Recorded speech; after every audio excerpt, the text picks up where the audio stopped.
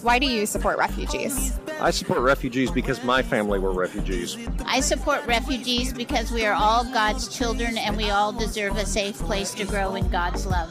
I support refugees because God made us all in God's image. I support refugees because I am a legal guardian of a minor asylee named Carol from Burundi. I support refugees because my Lord was a refugee. Because I welcome and I love my neighbor. Hi, and welcome to Hometown, a podcast from Episcopal Migration Ministries, the refugee and immigration ministry of the Episcopal Church. I'm Kendall Martin. And I'm Allison Duvall. Today's episode features our interview with the Reverend Mike Wallins, co-chair of the Rio Grande Borderland Ministries, or RGBM, for the Diocese of the Rio Grande, and Nellie Fagan, project coordinator for the Rio Grande Borderland Ministries through Blueprint. Mike Wallins is the vicar of an Episcopal church in Marfa, Texas, and serves 4 other churches in the Big Bend region of far west Texas. The Rio Grande Borderland Ministries, which Mike serves, covers all of New Mexico and far west Texas. Their ministries include working with the Anglican Diocese of Northern Mexico, as well as shelters on the U.S. side of the border. Mike helps coordinate responses to the humanitarian crisis along the southern border of the United States, maintaining open communication with the Border Patrol in the Big Bend sector, and supporting Rio Grande Borderland Ministries' partnership with Boquillas Beyond Mexico Mission Incorporated. In Nellie's role as project coordinator for the Rio Grande Borderland Ministries, she focuses on developing and implementing strategy for marketing, communications, and fundraising. Nellie is passionate about social justice, advocacy, and building community. Allison, I really enjoyed today's conversation with Mike and Nellie, and I'm really excited for folks who don't know a lot about the ministry to learn more about the important work that they're doing. Me too. And one of the things I love most about doing the Hometown podcast with you, Kendall, is getting to know local ministries across the Episcopal Church. And I especially think that at this moment, it's so important for folks all across the country to hear what's happening along the southern border and what the experiences of Episcopal churches and dioceses and local ministries are at this moment. So listeners, we really hope you enjoy today's conversation.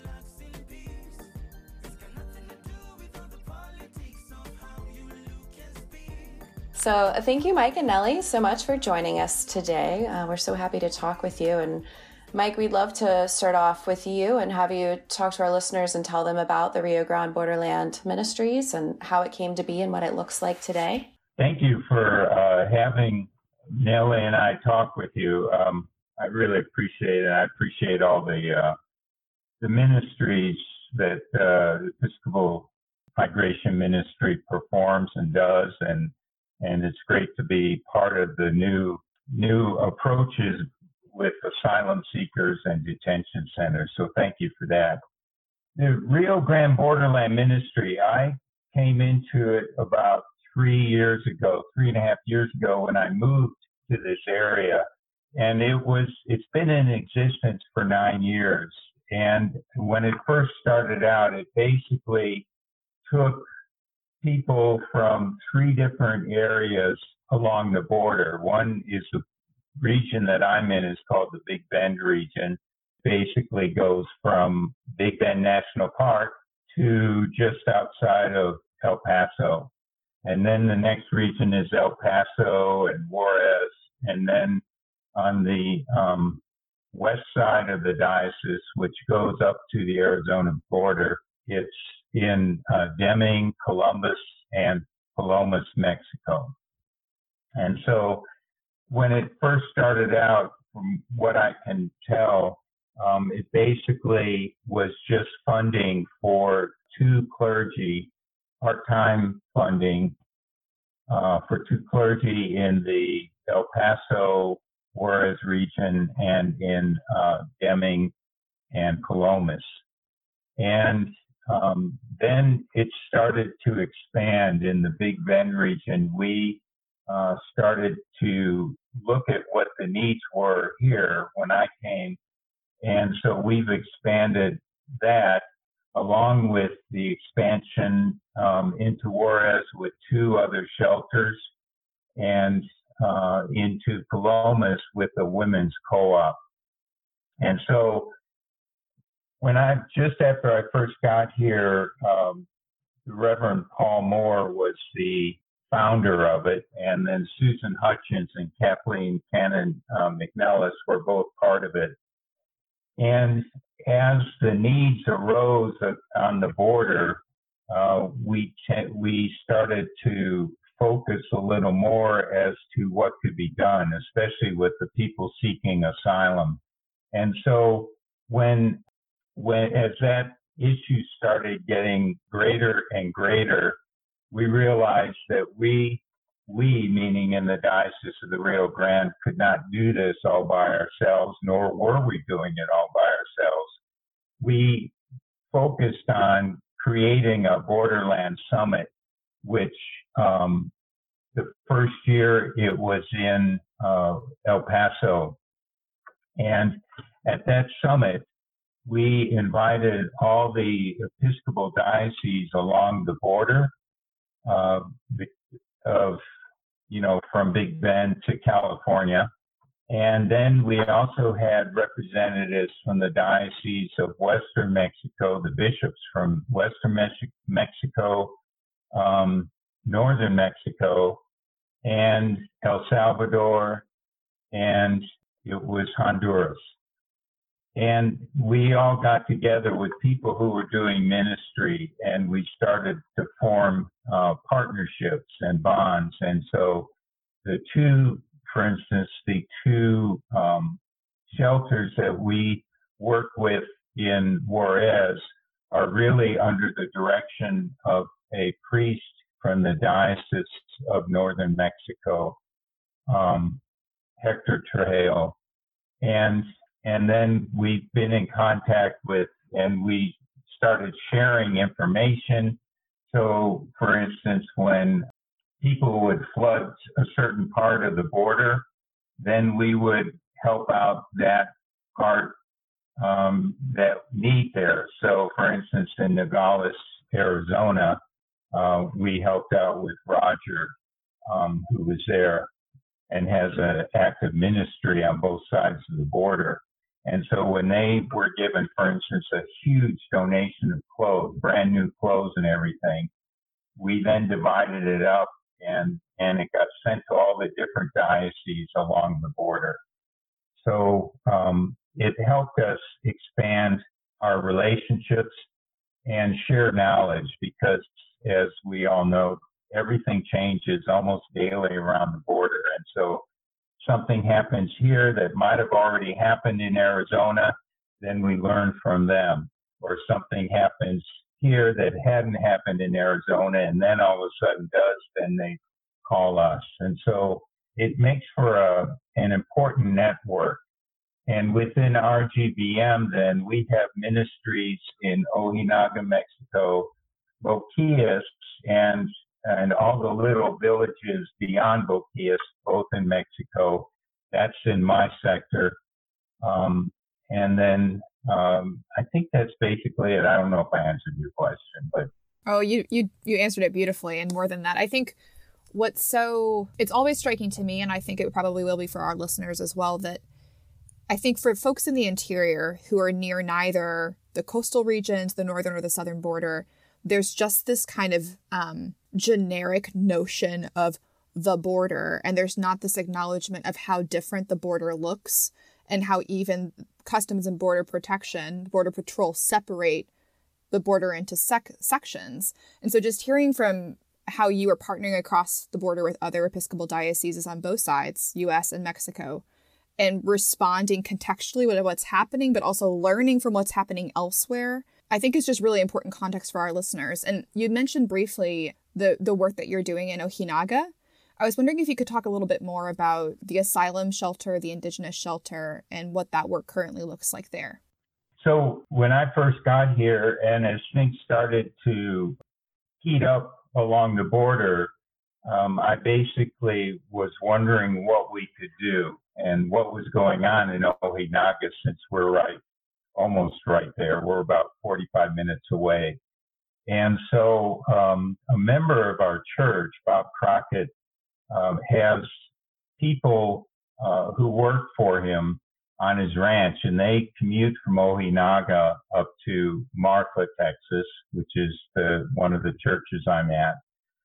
And So we asked them, and they told us about what was going on in Ojinaga. And so what happened was the federal government, Mexican federal government, was running 2 shelters, one for indigenous people who would come down out of the mountains to work in the agricultural fields. Outside, it's part of Ojinaga, but technically it's way out in the middle of nowhere, in between Ojinaga and Chihuahua, Mexico. And then they also ran a shelter in Ojinaga, and the shelter, it was for people who were seeking asylum, for people, well, at the time, it was just for people who were seeking asylum and for including unaccompanied minors. So that shelter has, well, I can describe in just a minute. But anyways, when the new president came into office in Mexico, they said, we're not supporting these shelters anymore. So all of a sudden, the city of Ojinaga had all these people who were not being taken care of. And so the mayor of Ojinaga appointed his wife to take over both shelters. And so one of the city commissioners who has connections with us up here in Marfa contacted me, and then I went down and talked with him. And in addition to that, there are those 2 shelters, which I'll talk about in just a minute. There are 2 other sort of connections. One's a really fascinating one in that the head of the cartel in Ojinaga is currently serving time in a prison in Chicago. And one of the ministers in Marfa, who has an amazing conversion story, but he was in prison too, and he used to be a drug dealer, but he's now a pastor in an independent church here in Marfa. Through his connections, he talked with the head of the cartel in prison in Chicago, and that head of the cartel found Jesus, literally found Jesus, or Jesus found him. And he then said he wanted to help out. And so in addition to the 2 shelters we worked with, we received a grant from the UTO offering. The UTO grant, we received a grant to establish a bilingual youth ministry from Marfa into Ojinaga, and that's on the Highway 60. It's called the 67 corridor. And the former head of the cartel, through his daughters, gave us his social club to use for youth ministry down there. And in addition, is funding building a church. He gave us land. He said, you can use it for youth ministry, but you have to build a church. So we weren't ones to complain. So the church is being built, and we use the social club for youth ministry as part of the grant from UTO. So that's been great. So these 2 shelters, the one that's for indigenous people is really stark. They're a series of 2 small rooms, and because they're used to cooking on fires outdoors, there's no kitchen. So it's like a sink, and then a area where they can store some food. And then the other room is for sleeping, usually 4 to 6 people. And fresh water has to be trucked into them once a week. And they have to use that water to take showers, to cook, to clean. They don't have washing machines, but they built these outdoor washing tubs. So out of cement, and there's a place you can scrub the clothes, and then a place to rinse it off. But we are in the process of putting solar panels in there because there's really no electricity that comes into this place. And the children that are there, there's a school there, but it's the Mexican government stopped the teachers from coming due to some financial reason. I don't know all the details there. So we're in the process of trying to help fund some teaching and some of the classroom. The schools there, when we put in solar panels, which we do in other parts of Mexico, when there's a school, not only do the solar panels go in, but we also have enough money raised that we provide the school with computers and refrigerators and things like that. So there's in the indigenous shelter, there's nothing there for the children, and usually there's 95 to, depending, sometimes the families will go, if they're not harvesting, they will go back up to the mountains where they came from and come back again. A large number of people, they'll come and stay at the shelters and the kids, and when their parents are gone working, there's just nothing for them. There's no educational opportunity. There's really no playground. And so the older children will look after the younger ones while the parents are out in the fields working. So that's the one shelter. In order to get to that shelter, we have to go and cross through a federal police. I don't even know what you call it, where they inspect your vehicles and everything. And it's also sort of dangerous because of the cartel. So when we go there, we go into Ojinaga, and then the city commissioner drives us in his truck so they don't, we're relatively safe in the city truck and the cartel won't come near it. The other shelter that we work with is in the city of Ojinaga, and that is for people who are seeking asylum and now have been deported. And as I said, it's also for unaccompanied minors, both seeking asylum and those who have been deported. We have a section for girls and a section for boys that have 20 bunk beds in them and showers and everything. And then there's another section for families, and then there's another section for single parents and their children if they have any. And then what's interesting, on one side of the shelter is a morgue, a funeral home.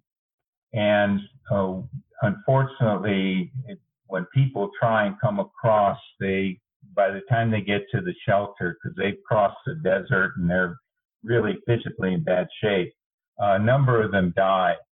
And so the funeral home is kind enough to provide funeral services and for free to any person seeking asylum who's died at the shelter. On the other side of the shelter is a city-run physical therapy building. And so what they've been able to do is when people come to the shelter, they're obviously, again, not in good physical shape. And so they provide free physical therapy for people. And we were able to get 30 wheelchairs to bring down to Ojinaga, so that when they first get there, they're in a wheelchair. And because it's only across the street, or across the driveway, really, it's easy for them to get to and get taken care of like that.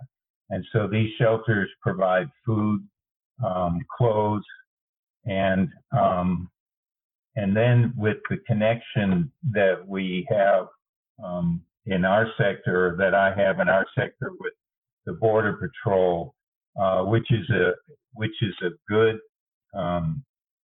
relationship, that allows us then to work with them and make sure and this is all pre-pandemic, work with them and make sure that that they get the proper paperwork they need, that they know when their number's being called, so I might get a call or whatever.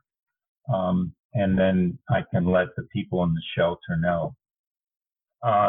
The other thing that's happened just before the pandemic is we started to receive unaccompanied minors who are being deported, and they ranged in age from 7 to 17.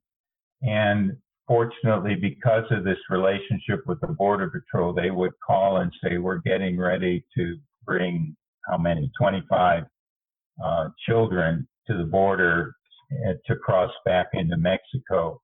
And I really appreciate that, because what we have to do then is make sure we can get a couple vans to pick them up, because if we don't, the minute they cross over that border, the cartel's right there, and they swoop them up and use them for trafficking, whether it's drugs or sex and everything.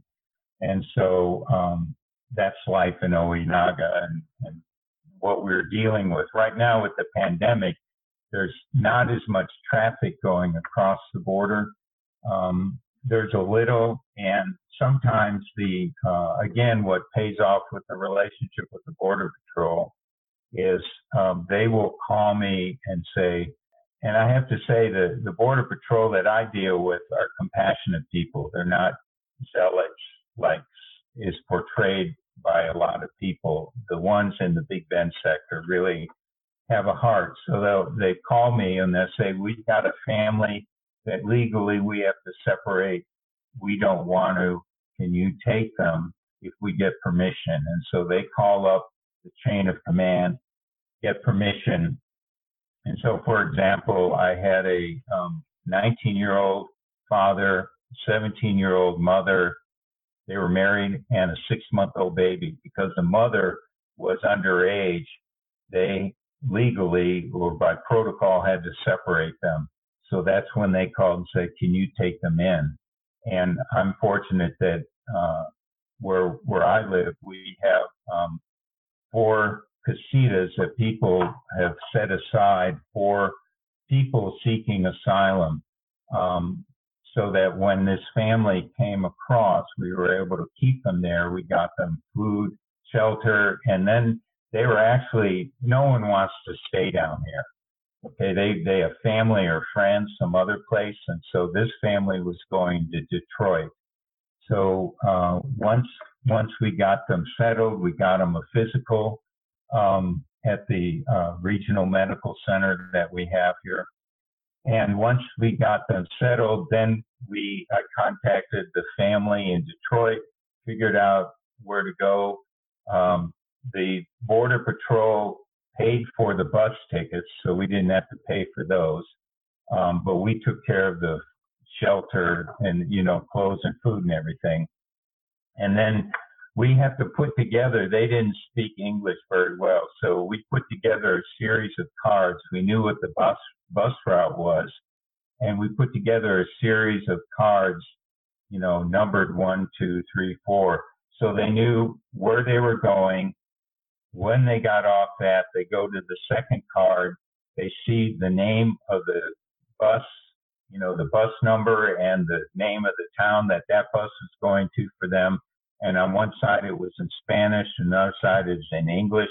So they could show someone, because, well, this young couple, they just had no idea what was going, how to navigate anything. And so, so we provided these cards because they had to stop 4 times just to change buses just to get to Detroit. And once they got to Detroit, someone in the family called me and said they're here.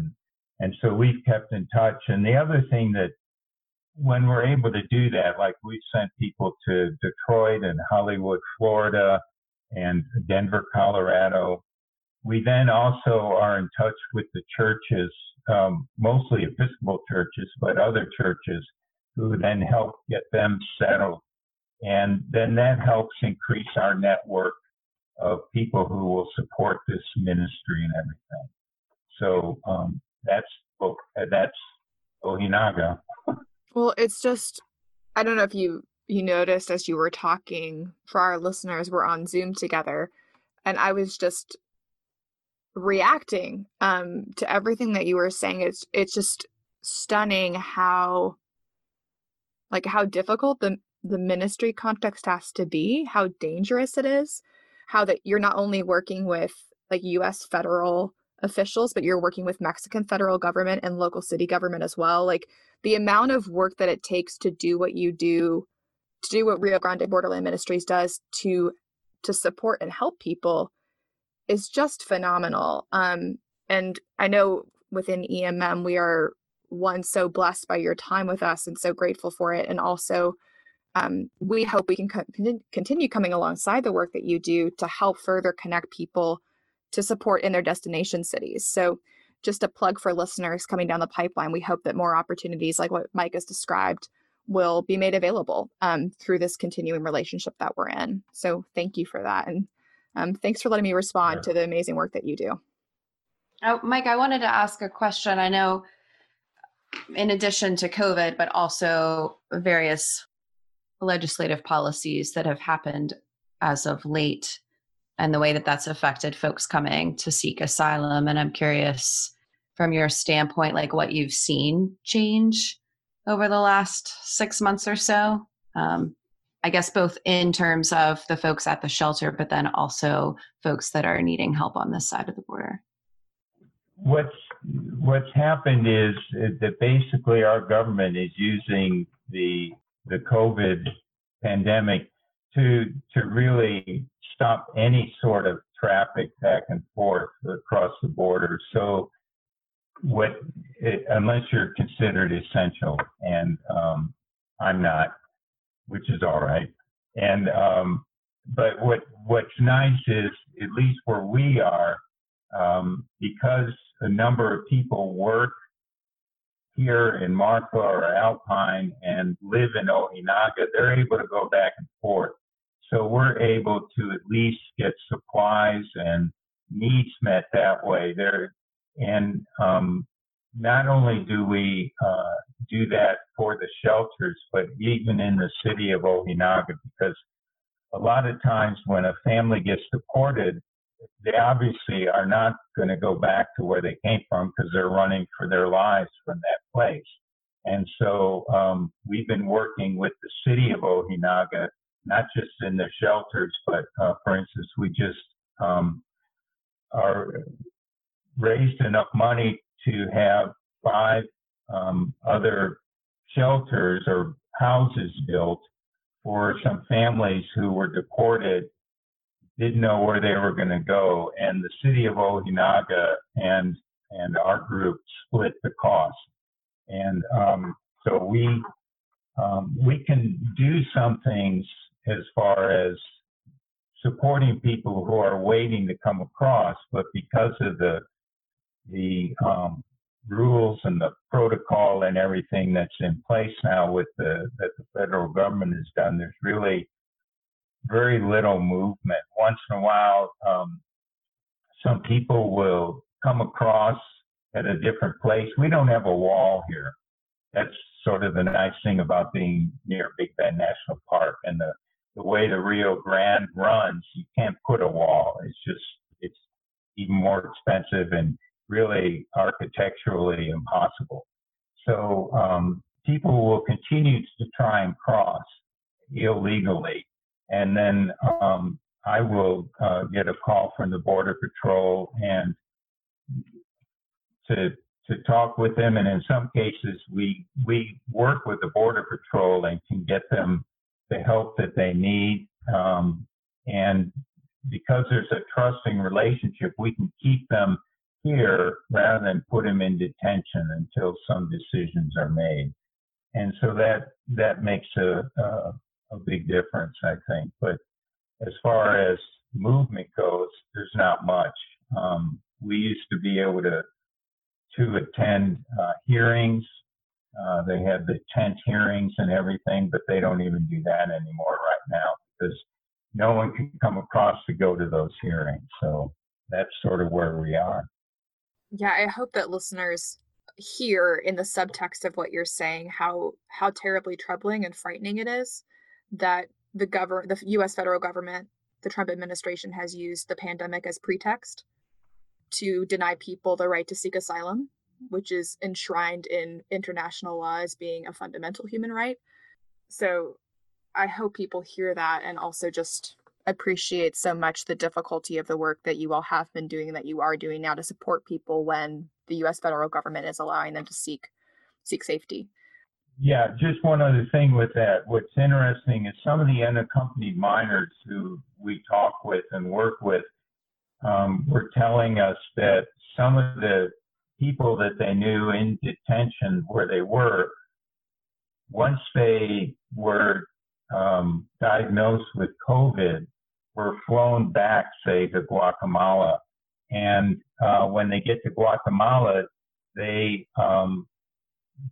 government doesn't want, there's no place for them to go because they can't go to where they used to go.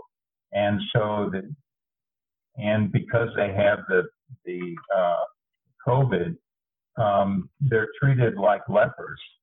And really they're sort of placed out in the middle of nowhere, unprotected, unloved, and uncared for. And it's really cruel, from my perspective, what the government's doing by sending unaccompanied children, flying them back and just getting them off the plane, and that's it. And it's, I don't know, it's just cruel and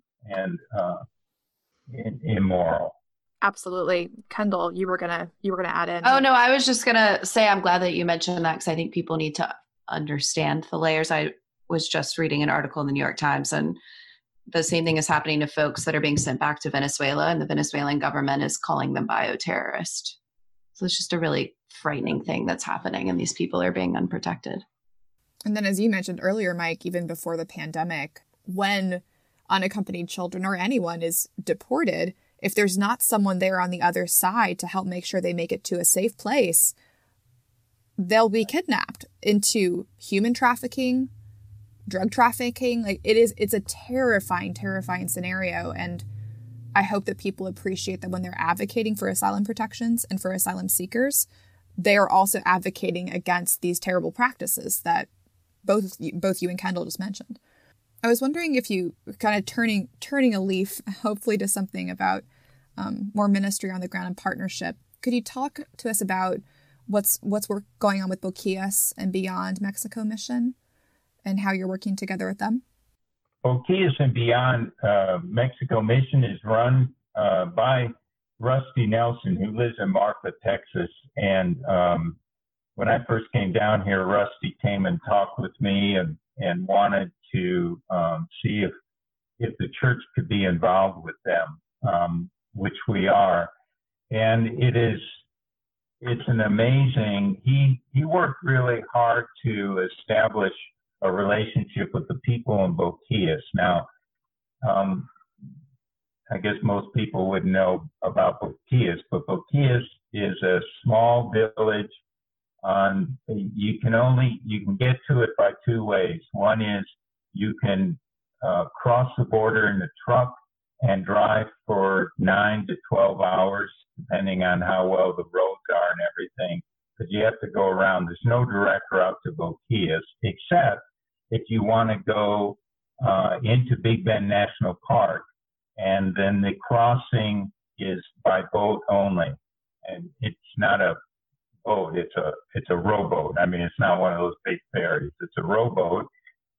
We call it the International Ferry, but it's people on the other side will row across, pick us up, and that's how we bring all the equipment and stuff that we use there. Boquillas, when right after 9/11 happened, basically the whole town shut down because there's nothing crossing the borders, and then it opened back up. And then when the pandemic came, now it's shut down. But when it opened back up, we were able to go across and begin to work with the people there. And when I say work with, we don't go across and tell them, here's what we're going to do for you. We go across and establish relationships and listen to them and then figure out what the needs are. And so we ended up figuring out what the needs were in Boquillas. And then there's a small town in La Union. And then there's another small town in Jabloncillos. And in those two towns, they didn't have electricity. So we came across, put in solar panels, and we're sort of protected because when we first started this, the local federal government or federal police came and asked us what we were doing. And they asked us if we could put solar panels into their compound. And because they didn't have, there's not really good electricity where we are and everything. And so we did that. So that afforded us now protection, and they help us make sure that what we put in and bring across isn't stolen or taken.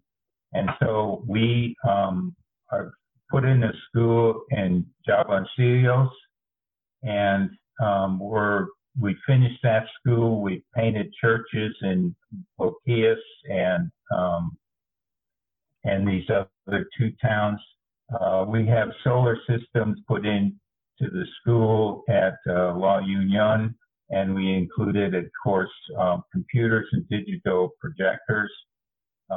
Part of the reason we focused on La Union, and we just are almost finished with the middle school, is because they had primary school and high school, but the middle school students would have to go to a town that was really only about 30 miles away, but because the roads are so bad, it took 2 hours to get there. I mean, it's just, and it's not a safe road. So the people in the town asked if we would consider building the middle school.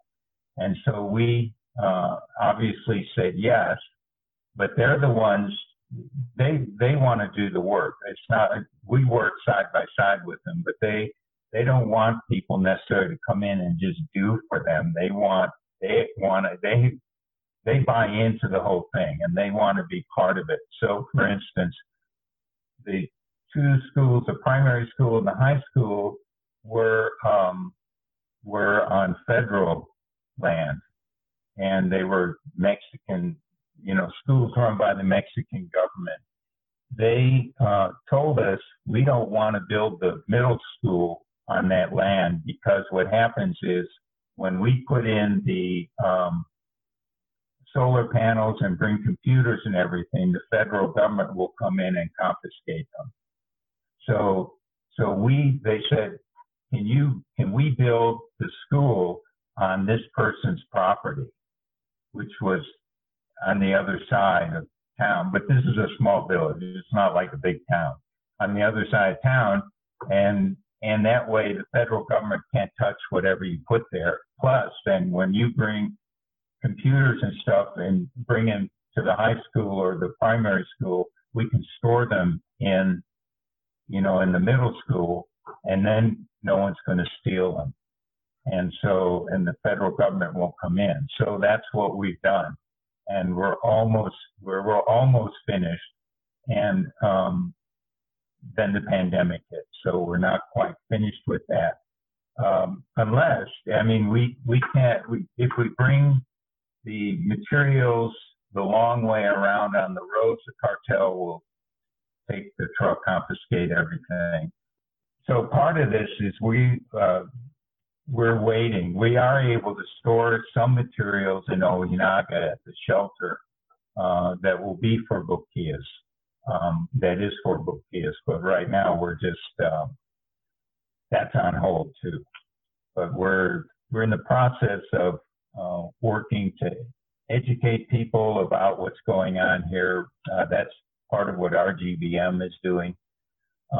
Educating people trying to build up volunteers and relationships with other churches so that because we'll be able to cross eventually, and when that happens, we just want to hit the ground running, finish up what we've done. We've got some new plans and ideas in the works, and we don't want to be slowed down once we can get across. I'm so amazed at the amount of relationship building and partnerships. I think that's just so foundational for doing really good work. And for folks who really want to get involved, what type of opportunities are there in terms of volunteering or staying up to date, figuring out how they can be a part of all this awesome work? Well, I just want to echo what Mike said earlier, just that I'm so grateful to be able to have this conversation to share the work of RGBM. And so thank you, Allison and Kendall, for this partnership with EMM and the opportunity to be on the podcast. In terms of ways to get involved, given the circumstances of the pandemic, it is hard to get involved physically during this time, but we are meeting regularly with volunteers over Zoom. So if you're looking for an opportunity to learn more, any and all supporters of RGBM are welcome to join in these conversations. And I think the best way is just to connect with us through our website, which is riograndeborderland.org. And that's also where to go just to learn more about RGBM and sign up for our newsletter, which I think is a primary way of learning and kind of seeing the ongoing changes and voices that make up RGBM. All of our past newsletters are posted on our RGBM Now blog, so I definitely encourage anyone listening to check that out just to see what we've pushed out in the past.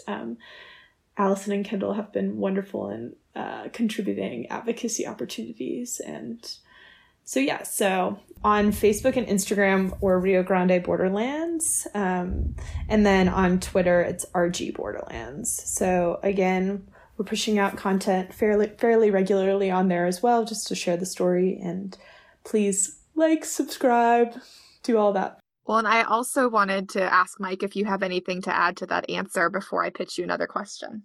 Two things that come to mind. One is we're in the process of putting together a virtual pilgrimage. We had a pilgrimage all set to go, and everything was set. We would go from all parts of the border, from where I am in Ojinaga and Marfa, to El Paso and Juarez, to Deming and Palomas, and then the pandemic hit. So we're in the process of putting together a virtual pilgrimage so that people can still experience what's going on. The people, for instance, in Ojinaga are willing to film it, and we'll have interviews with Border Patrol people and with families who are waiting to come across, and we can. Some of the unaccompanied minors are willing to speak as long as we, hide their faces and everything like that. But so that's one thing. Secondly, I think it's important to know what I think the question was asked earlier, Kendall, about the pandemic. And one of the things that happened is the two shelters that we work with in Juarez, those were shelters for people seeking asylum. When the pandemic hit, the city of Juarez contacted the shelters and said, we would like to use your two shelters as a place of quarantine for people coming into Mexico, whether they're being deported or whether they're coming up from south of Mexico, south of Juarez. And so the whole mission of those shelters completely changed. So now they come to one shelter for 2 weeks. If they don't have COVID or anything, then they're sent to the other shelter for 2 weeks. And so our mission there has completely changed because of the pandemic.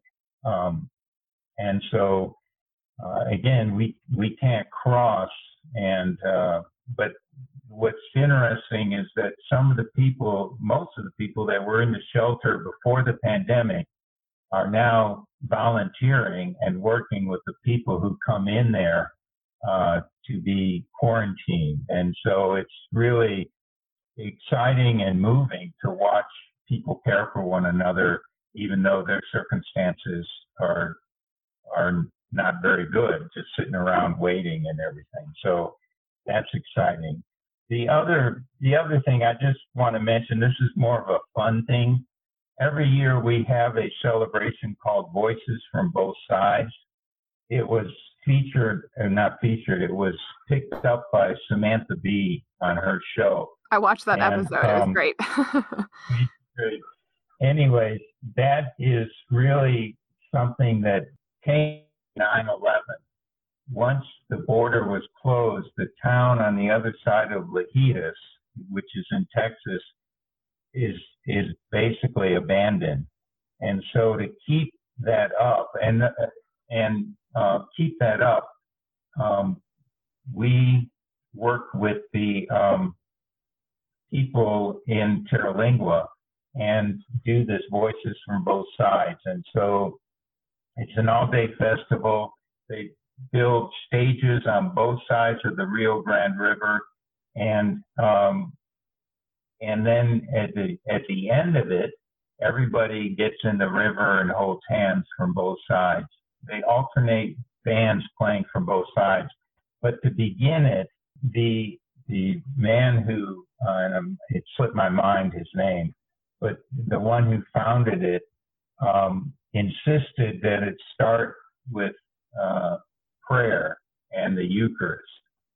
So what we do, and last year our bishop came down, and what we do is we put everything we need for the Eucharist in a boat.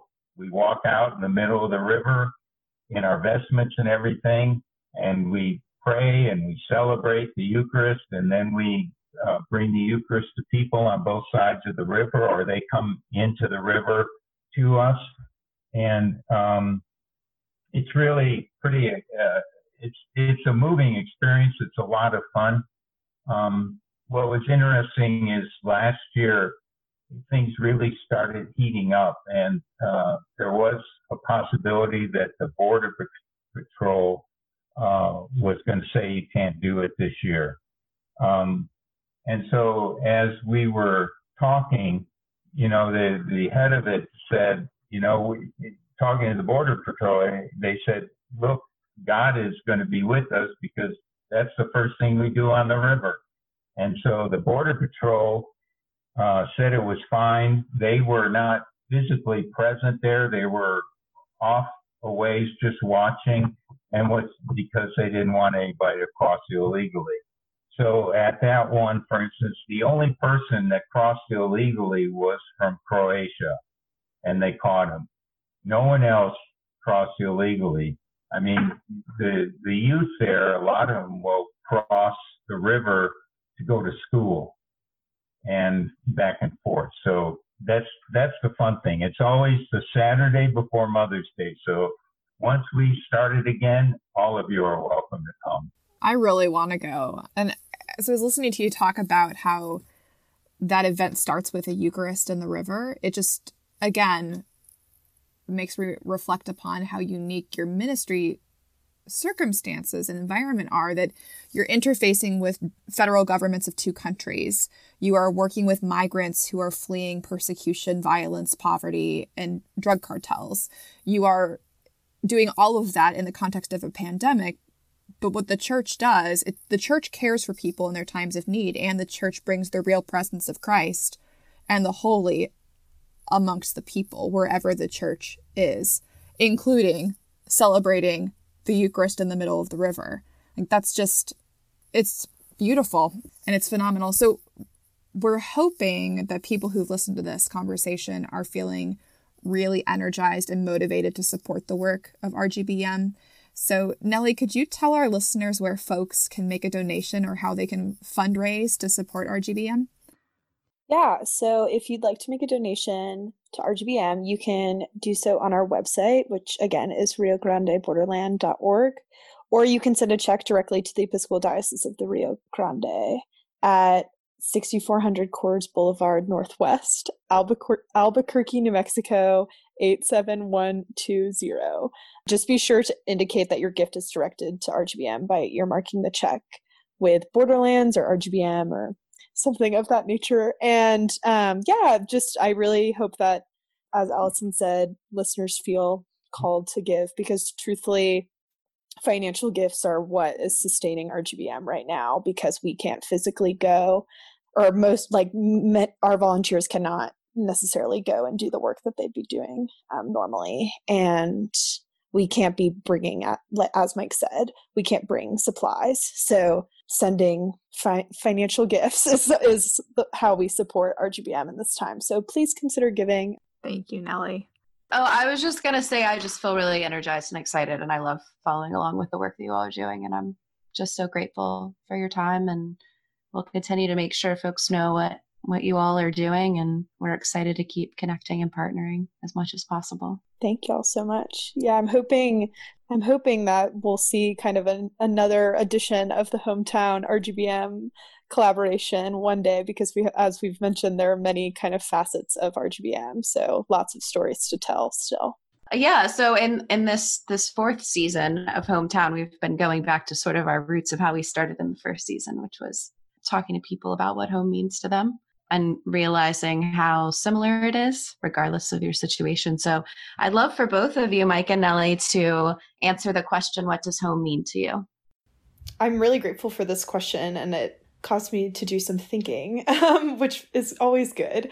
To me, I feel like home isn't necessarily one place or even necessarily a place at all, but home is the feeling of being safe and having a sense of belonging. And I'm fairly new to this ministry. I started collaborating with RGBM in May. And when I was reading the ministry's mission, I really resonated with the part of it that says, and I'm going to quote our mission, but you can see it on our website. This is just a part of it that says, we are currently adapting to meet the needs of the humanitarian crisis unfolding in our border community. The compassionate response of RGBM to this crisis is simple: to feed, shelter, and care for our neighbors who are coming to the frontier of our diocese, seeking safety and the promise of a better life for their families. And I just think practicing God's call for us to love our neighbors as ourselves is what gives a sense of home, and that certainly is something that RGBM practices, which makes me so grateful to support these ministries, and hoping that we can continue to define and redefine what home looks like and be able to offer that or support the work of those that are offering that to individuals. And that it doesn't necessarily mean a place, but a feeling, I guess, and a sense of security and belonging. So I was wondering if I could tell a baseball story about home. You had me at story and baseball, so yes. Okay. Oh, good. Because to me, when you ask that question about home, I think about baseball, because that's the goal of baseball, is always to get home.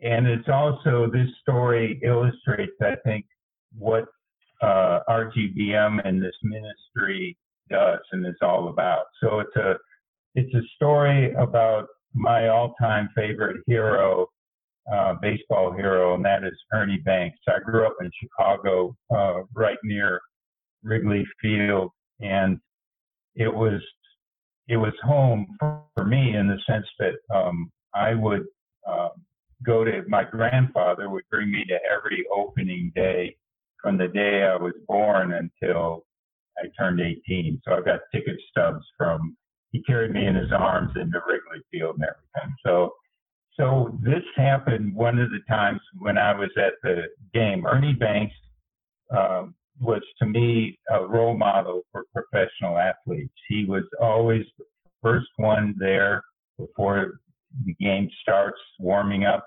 enthusiastic, and he was always the last one to leave. And when the game was over, he'd take his spot just outside the Cubs dugout, and people knew that, and they would come down and talk with him. And I think for anybody who's never been to Wrigley Field, it's a neighborhood ballpark. It's not one of these big, gigantic stadiums. It's just part of the neighborhood. So after a game was over, people, especially those of us who were in the bleachers, the bleacher bumps, would just sit and talk and catch up with one another. But we always knew to keep one eye on Ernie Banks because you never knew what was going to happen. So on this particular day, and this was actually a part of a story written in the Chicago Tribune. So that's how come I know some of the details. But what happened was this man came down with his daughter to introduce her to Ernie Banks and everything. And he goes up to, after the game was over, he goes up to him and says, Mr. Banks, this is a great game. And it was a great game because they beat our arch rivals, the Milwaukee Braves. And so that was good.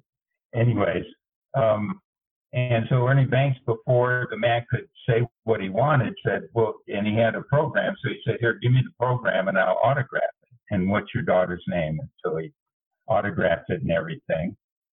He said, and Ernie said, well, what else can I do for you? He said, well, actually, this is my daughter's first baseball game ever. And I brought her here and she loved everything. She loved the noise, the crack of the bats, the smells. She loved the food. She ate everything there was to eat and everything. And Ernie Banks, just smiled and said, well, that's great. He said, but my daughter's blind and she couldn't see what was going on. I tried to describe to her what the baseball diamond looks like and everything, but I don't think it worked. And with that, Ernie Banks picks her up because it's a low wall where the dugout is, picks her up over the wall, and they go out to home plate. And they're standing at home plate, and he bends down and takes her hand and outlines the base at home plate. And then he says, come on, we're going for a run. And so he takes her hand, and they start slowly running to first base. And then he stops, but before they get to first base, stops, picks her up, and then places her on the bag so she can feel it that way.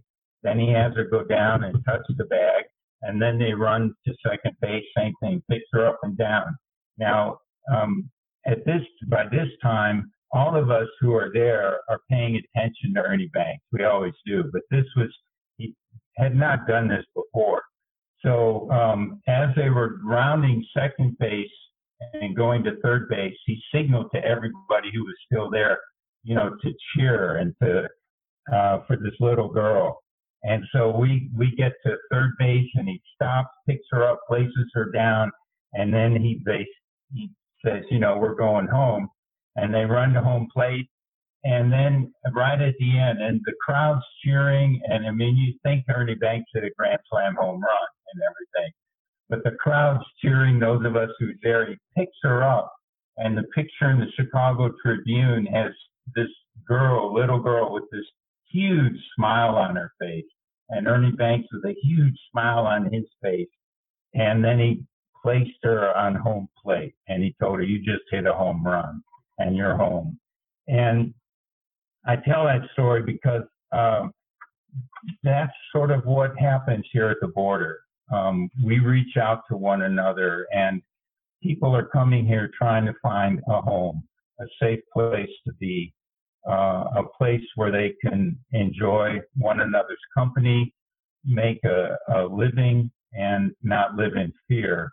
And so just as Ernie Banks took this little girl around the bags, we take the hands of people who are coming here and work with them to get them to a home base, to get them to a safe place. And the people who are in the stands are everybody in the church, and even if they're not in the church, who work with our ministries and support us, even though you don't live on the border. And it's really, it takes a whole stadium, it takes a village to raise a child. takes a whole stadium of people to work together to provide homes, safety, shelter for people who have none because they're running for their lives. And so I might not have answered your question directly, but the other thing is there's a prayer poem that's written by Ted Loder. It's called Home at Last. I'm not going to read the whole thing, but I'll just read the last part of it. Have mercy on us, heal us, Lord, and deliver us from our self-promotion, cowardice, and lack of compassion. And then empower us to be among those who dare to do the things that are just and beautiful, true and faithful, visionary and deeply joyful, so we may be free and whole, and home at last, home where we belong, home with our true selves, home with each other, home in the human family, home with you, through Christ our Lord. Amen. Amen to all of that. Thank you, Mike. That was... Your story is my favorite answer we've ever gotten.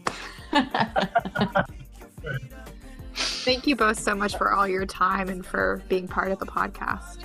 Thank you all really so much. Appreciate it. Well, thank you for having us. Thank you so much for joining us today, listeners. Be sure to learn more about Rio Grande Borderland Ministries at their website, riograndeborderland.org. Sign up for their monthly newsletter and stay up to date on their ministries and the ways that you can be involved. You can also follow them on Facebook, Twitter, and Instagram at Rio Grande Borderlands, and I'd highly recommend all their social media feeds. Their Instagram is especially just beautiful. It also really gives you an insight into what the work is like on the ground. You can follow along with EMM on Facebook, Twitter, and Instagram at EMM Refugees. Join in the ministry of welcome by making a gift to support Episcopal Migration Ministries. No gift is too small, and all gifts are used to support and grow our work resettling refugees, supporting asylum seekers, and creating welcoming communities for all of our immigrant siblings. Visit episcopalmigrationministries.org/give or text hometown to 91999. Our theme song composer is Abraham Mwenda Ikondo. Find his music at abrahammwenda.bandcamp.com. Until next time, listeners, peace be with you and all those you consider home.